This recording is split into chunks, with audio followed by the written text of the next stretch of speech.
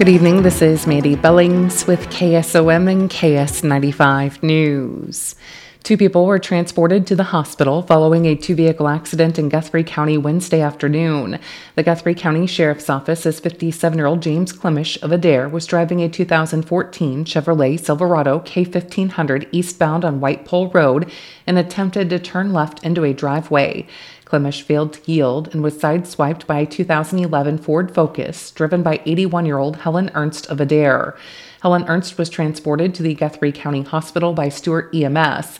A passenger in Ernst's vehicle, 90-year-old Marilyn Stephenson of Adair, was transported to Des Moines Methodist by Adair EMS.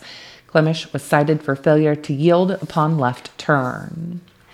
Today is National Pearl Harbor Remembrance Day. It's the 82nd anniversary of the attack on Hawaii that brought the U.S. into World War II. On December 7, 1941, the Japanese military made a surprise attack on the U.S. naval base in Pearl Harbor, killing over 2,400 Americans and injuring over 1,100 others. The next day, the U.S. entered World War II and declared war on Japan. 2 Atlantic residents appeared at Wednesday's City Council meeting, voicing concern regarding a business that has applied for a permit to build in a lot zoned residential. Sean Maka lives at 1907 East 22nd Street. He questioned the City Council regarding a proposed vet clinic applying to build adjacent to his residence. My question is, why would we even consider the first time some residential ground has come up for sale in a nice part of town with larger areas for larger lots and that? Why would we even consider letting it go commercial? It's a conditional use permit. It's not getting rezoned, and why would we even think? The applicant's entitled to make the application. But the Board of Adjustment makes that decision, and they do take into account. There'll be a public hearing, and that's why you got the letter. And they can and should take into account opinions of the abutters. Because I don't think anybody in this room want to live next to dog kennels that are barking at a vet clinic 150 feet from your house every day of the year. Nor do I want to see ground in Atlantic, Iowa that's zoned commercial or zoned residential not be developed residential when we're trying to get more people to come to town. Brad Strouth, who lives near the lot, disagrees with the situation and spoke out against the proposal, saying it shouldn't be allowed. There's plenty of other places around the neighborhood or around town to be building in a residential with the kids, walking trail. It's a beautiful property, and it's just going to ruin the value of his property the most versus mine. It shouldn't be allowed. The Board of Adjustment will conduct a public hearing at 5:30 p.m. on Monday, December 11th in the City Council chambers at City Hall to consider an application by Dr. Aaron Conrad Schwarty, owner of the Cass County Animal Clinic, for a conditional use permit allowing for the operation of a health and medical institution in an R2 low-density single-family residential district. The application is for the 2309 Whitney Street, East 22nd Street parcel property. The public may comment in person at the hearing, or they may submit written comments in advance to the city clerk's office. The splash pad project received a financial boost from the Atlantic City Council Wednesday. The council approved Snyder & Associates to proceed with the designing and bidding process for the project. Additionally, the City Council agreed to transfer the $45,000 surplus from the Atlantic Parks Inclusive Playground Fund to the splash pad project. Jeremy Butler, fundraising chairman, spoke highly of the community, his fundraising committee, and the City Council for what they have contributed to this project. This community is amazing. Yes.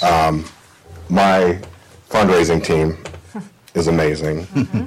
And, the support that I've gotten from talking to you guys individually has been amazing as well. Fundraising reached $352,903.85, and the money transferred from the Parks Inclusive Playground Fund brings the total amount raised to just $2,500 shy of $400,000.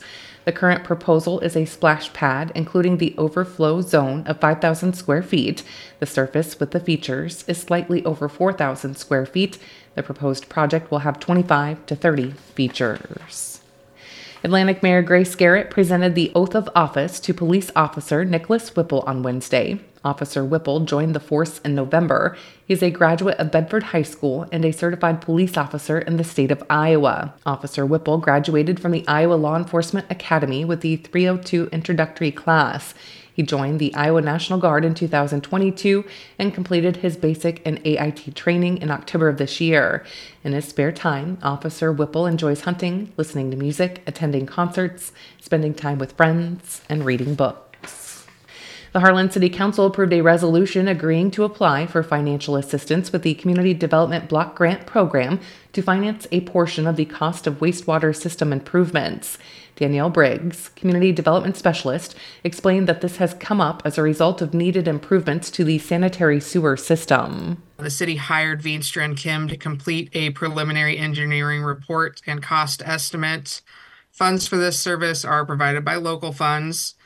Veenstra and Kim proposes to do SIP lining to 22,067 feet of sanitary mains to prevent inflow and infiltration issues. Briggs said the CDBG application will be made on or before January 1st. The city is applying for a $500,000 CDBG grant, and the city of Harlan will provide the local match. The total project cost is estimated at approximately $1.3 million. The project will benefit the entire community of Harlan, particularly those who are low to moderate income residents. The low to moderate income rate of the city of Harlan is 52.81%, according to the local LMI survey that we conducted in May of this year. No persons will be displaced by the proposed activities. Any acquisition of land will occur in accordance with the provisions of the Uniform Acquisition and Relocation Act, but no land acquisition is needed for this project. The approval of the resolution to apply for the CDBG program followed a public hearing in which there were no public comments. And the Audubon County Secondary Roads Department says the bridge replacement project is completed on 260th Street between Falcon Avenue and Goldfinch Avenue. The road is open to through traffic. More news online at westerniowatoday.com. I'm Mandy Billings with KSOM and KS95 News.